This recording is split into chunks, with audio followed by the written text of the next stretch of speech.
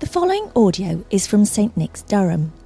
As a church, we exist to love God, love people and love Durham. We hope that this sermon will serve you well as a supplement to your regular Bible reading, prayer and participation in your local church.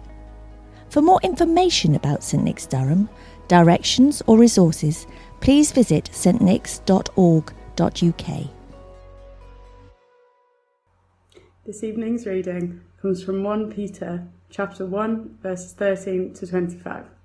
I'll give you a moment to find that in your Bibles at home. Therefore, with minds that are alert and fully sober, set your hope on the grace to be brought to you when Jesus Christ is revealed at his coming.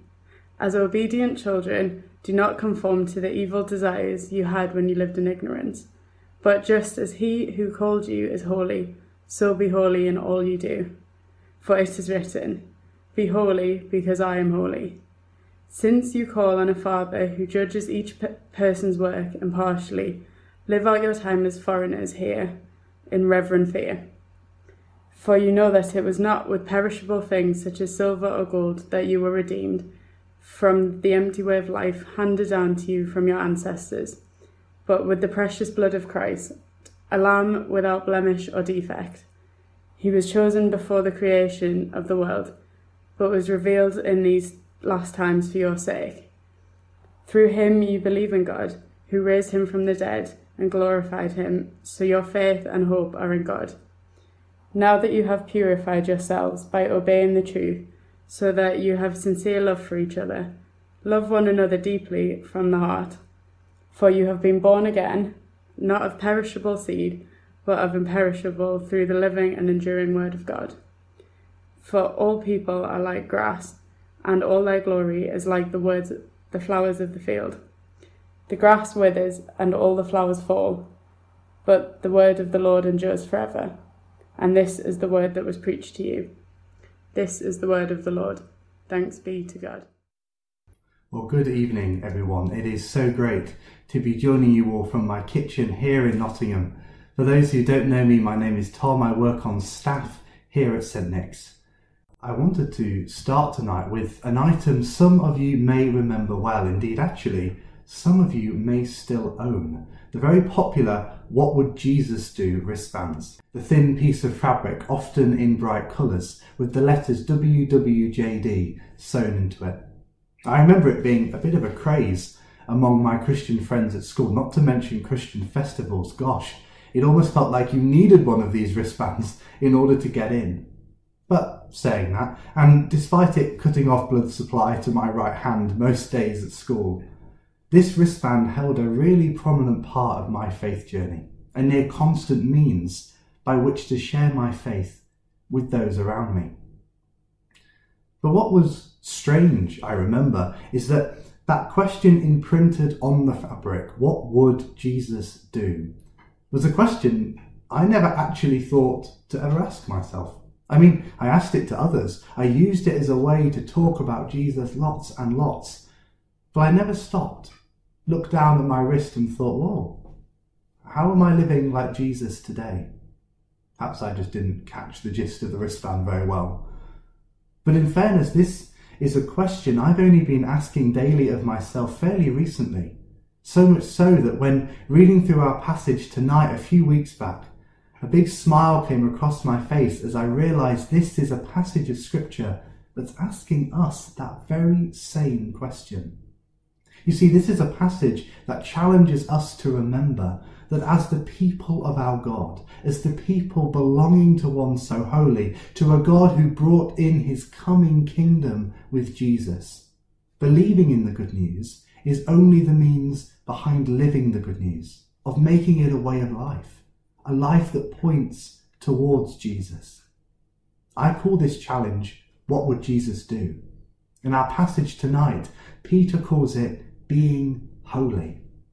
I'm not sure about you, but I often get caught up in thinking that being holy has to involve attempting to copy Jesus in every possible way, always being perfect, and therefore always ending doing a pretty bad job. And yet tonight, I want to explore holiness as Peter sees it, centrally through understanding holiness as both a given as well as a goal in our Christian life. Not a bad attempt at copying Jesus, but a life living a new way because of him. Something that can and should define all our own faith journeys. Sound okay? Well, let's start by looking at our passage together and how Peter is defining the church as a given holy people. To start all this then, Peter looks backwards to the Old Testament. Those who joined us last week to hear the legend that is David Day launch this new sermon series would have been enlightened as I was to see Peter's use of the Old Testament and ancient Jewish languages of prayer in the first 12 verses of this chapter. And so it is no surprise that Peter does exactly the same here. Indeed, verse 16 in our passage is a reference to several Old Testament passages all at once, such as Leviticus 11:44 and Leviticus 19:2 and, you've guessed it, Leviticus 20 verse 7. By looking backwards to this middle book in the Jewish Torah, the retelling of God's formation of the Israelites as his chosen people, by giving them his law to uphold, our holiness is linked to our worship and obedience of God. For the following of the law marked out the Israelites as God's chosen people, God's holy people, a people that when God chose to dwell among them in the tabernacle had to shape every aspect of their lives, from the food they ate to the clothes they wore to the money they spent, responding to the reality that God's presence was now with them. But this is so important, because it wasn't following the law that made God's people truly distinct and holy. It was firstly the fact that God was with them, that he chose them as his people, that where he was, like in the story of the burning bush in Exodus, was holy ground. The law was the promise that Israel had been chosen by God, and through their obedience to it, other nations could see God at work. But the Israelites' holiness fundamentally was a holiness found because they were in the presence of their most holy God. And in our passage, Peter latches onto this fact to teach us that same truth today. Holiness is a given because it's given by God, a matter of fact when we give our lives over to him. But this doesn't make the law or this new way of living unimportant, quite the opposite in fact, because the call to holiness is also a response to, like the Israelites had, to shape every aspect of our lives around this most perfect and precious God. A God who has made us, you and me, his holy people, and chose to dwell close to us in Jesus and through the Holy Spirit. It's a call to live a new way, to see ourselves as holy people. And Peter again isn't finished here.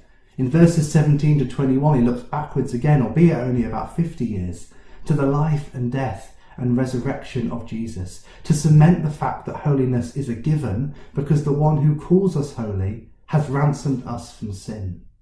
These verses are simple but life-changing in their truth, telling us that this holy God, the God of Israel, who gave his people the law to respond to his presence living with them, has, even when they and us all turned away, didn't reject us, but came and lived and died and rose again, so that we can be holy once for all, covered not by the law, but by, as verse 19 tells us, the precious blood of Jesus.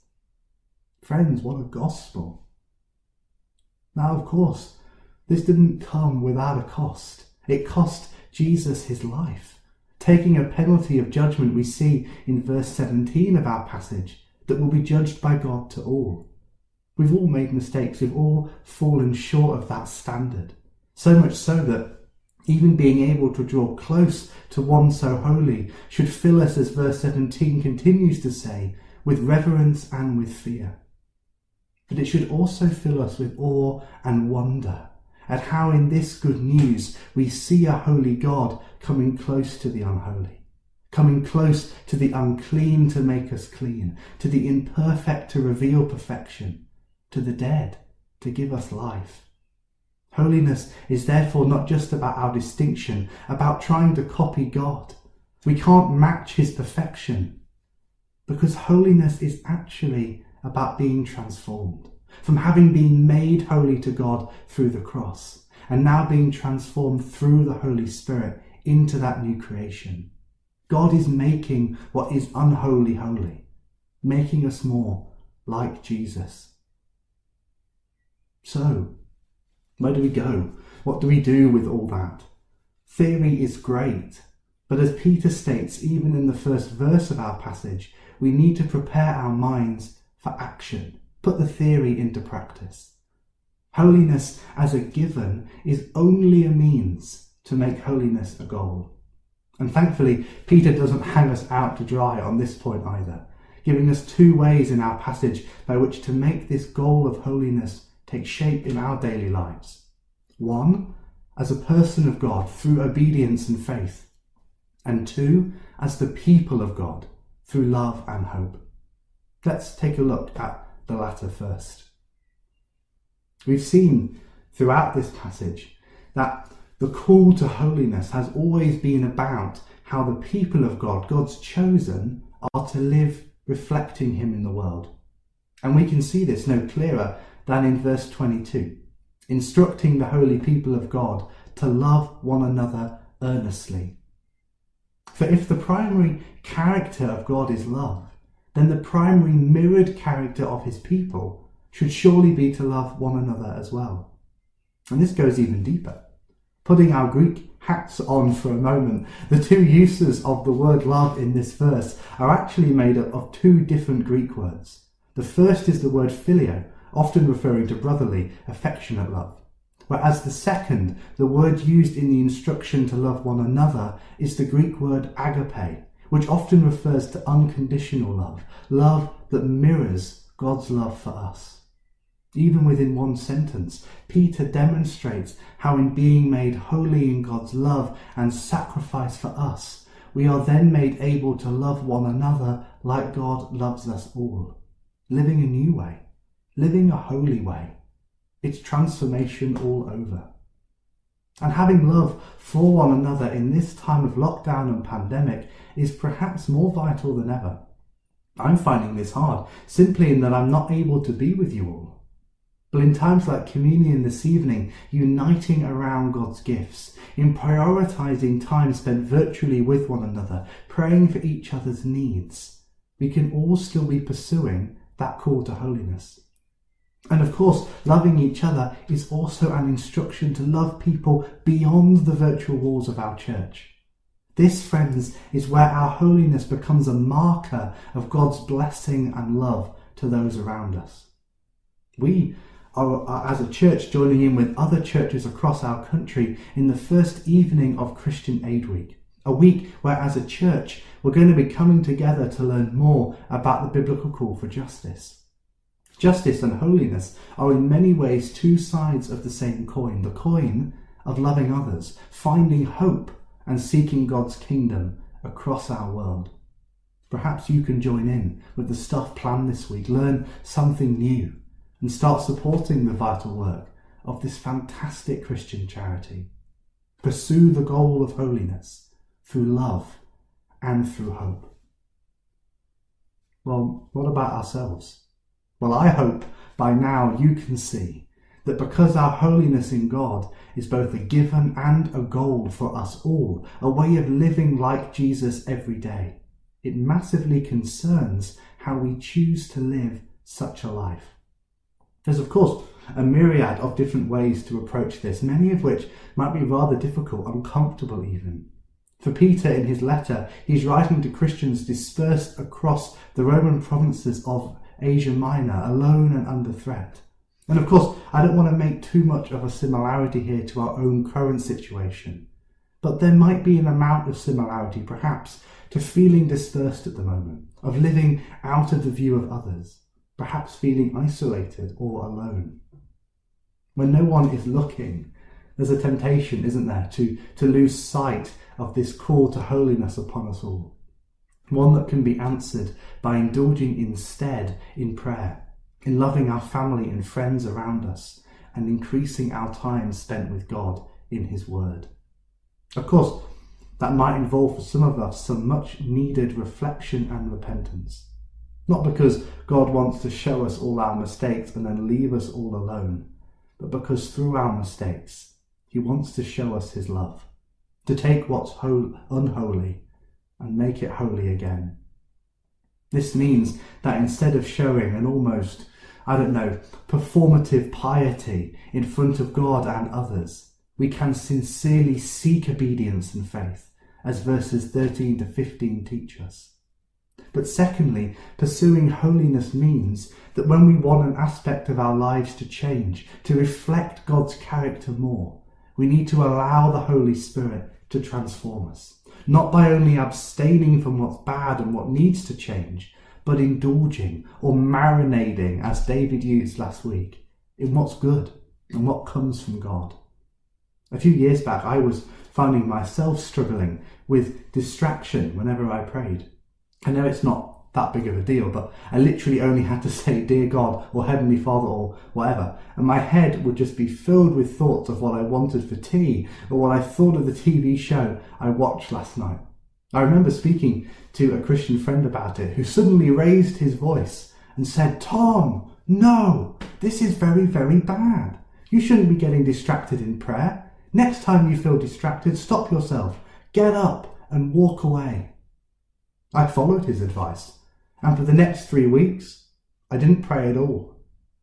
I abstained from what was bad without choosing then to respond, to marinate, to invite God to transform me, to see what was so good about prayer in the first place, that I was able to draw close to my Heavenly Father.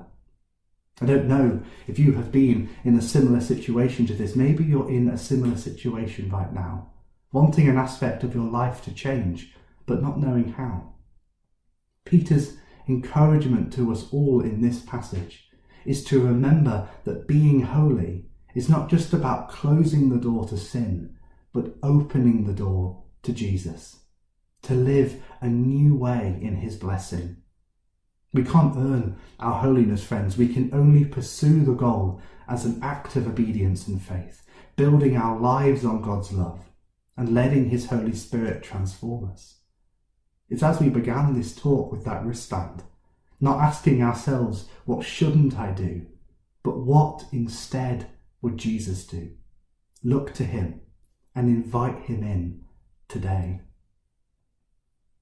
And so, coming into land, I want to end, perhaps surprisingly, with the very first word that starts tonight's passage, the word therefore. Therefore what? Therefore why? Therefore how? You see, I think the Christian life is a bit of a therefore life, a life wherein believing and trusting that our God loves us and through his Son has made us holy.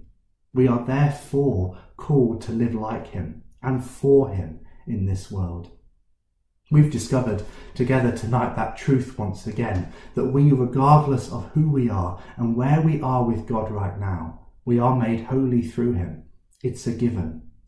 But he's also calling each of us into a deeper realization of that holiness with him throughout our lives. It's a goal. And we can invite his Spirit to plant those truths in our hearts tonight, choosing to make it a priority for us, perhaps in this lockdown season, to not only anchor ourselves in the holiness God's gifted to us, but to seek it more in loving him and others. Following this talk, we're going to sing together, Build My Life. And the words of that song are a long prayer of devotion and dedication to that holy life God's calling you to. I'd really encourage you to use that time to reflect and invite God into those areas of your life you want him to transform. He's so willing and so ready to meet us. Friends, holiness is not a life where we try really, really hard to be better people and better Christians, worming our way up a scale to God's standard. It's not a life of copying. It's a life of living as a new creation, seeking the new kingdom coming into our world. And so it starts with a response, with a therefore to the love that God has shown us and is still showing us today. What would Jesus do? What's he asking you today? Because even in a time of global pandemic, we must still raise our holy hands and praise his most holy name, the name of our God, who was and is to come. Amen. Amen. God bless you all. Thank you for listening to the St Nick's Durham podcast. If you would like to hear more sermons and teaching like this, then subscribe wherever you get your podcasts. For more information about St Nick's, visit our website at stnicks.org.uk.